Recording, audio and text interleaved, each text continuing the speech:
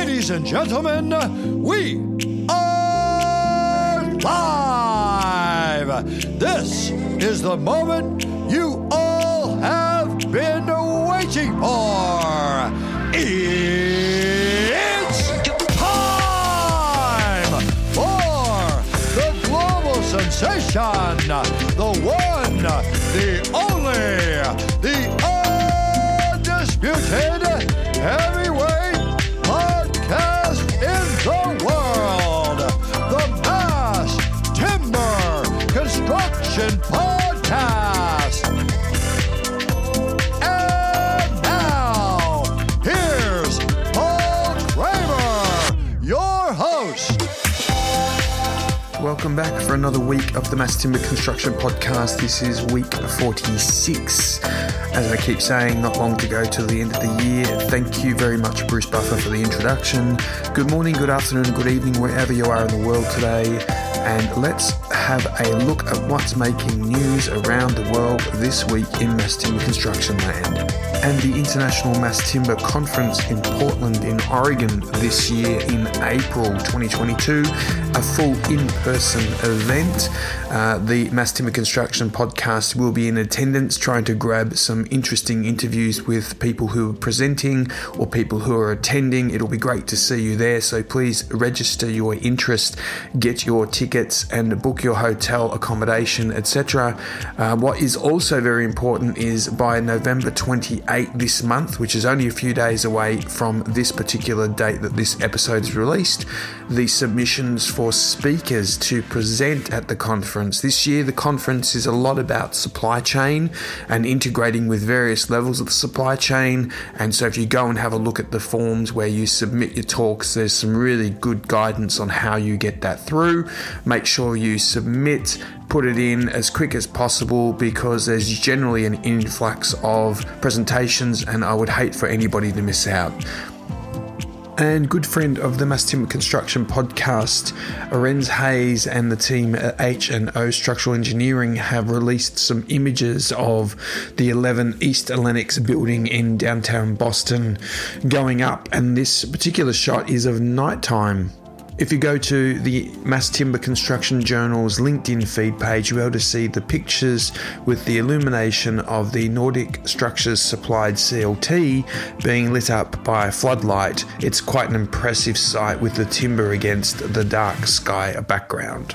And in an historic event around COP26, representatives of Stora Enso, Google, Lendlease, Web Limited Group, the World Business Council for Sustainable Development and the World Green Building Council gathered to discuss how can construction contribute to solve the climate crisis.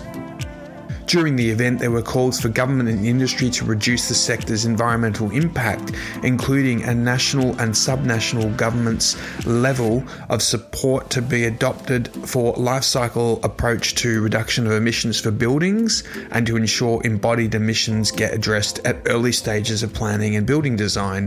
For businesses, the building sector to commit to radical collaboration across the value chain in order to develop, promote and adopt sustainable building approaches and reduce embodied building carbon, and adopt sustainable building practices that achieve the reduction of embodied carbon in building at scale without delay.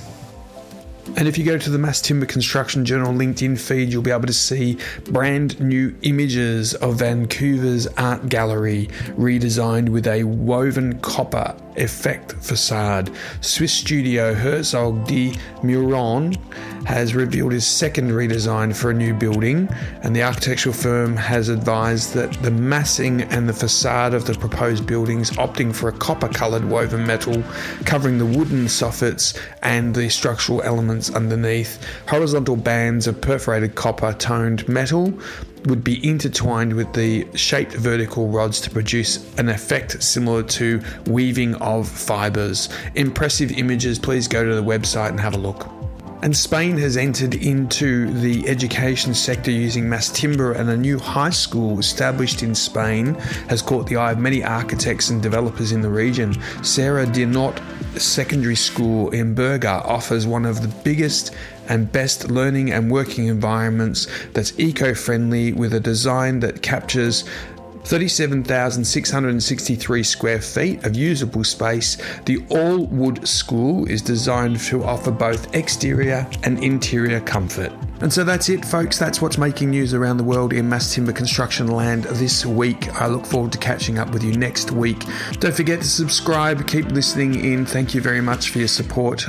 Some great guest episode interviews just recently released, and there's more on the way as we head towards the end of the year. It has been an amazing experience. I do hope you continue on this journey with me, and I look forward to catching up with you at some point in the near future, hopefully in person, hopefully at the International Mass Timber Conference in Portland, Oregon. Good morning, good afternoon, or good evening, wherever you are in the world today. I'm Paul Kramer signing off. This has been the Mass Timber Construction Podcast.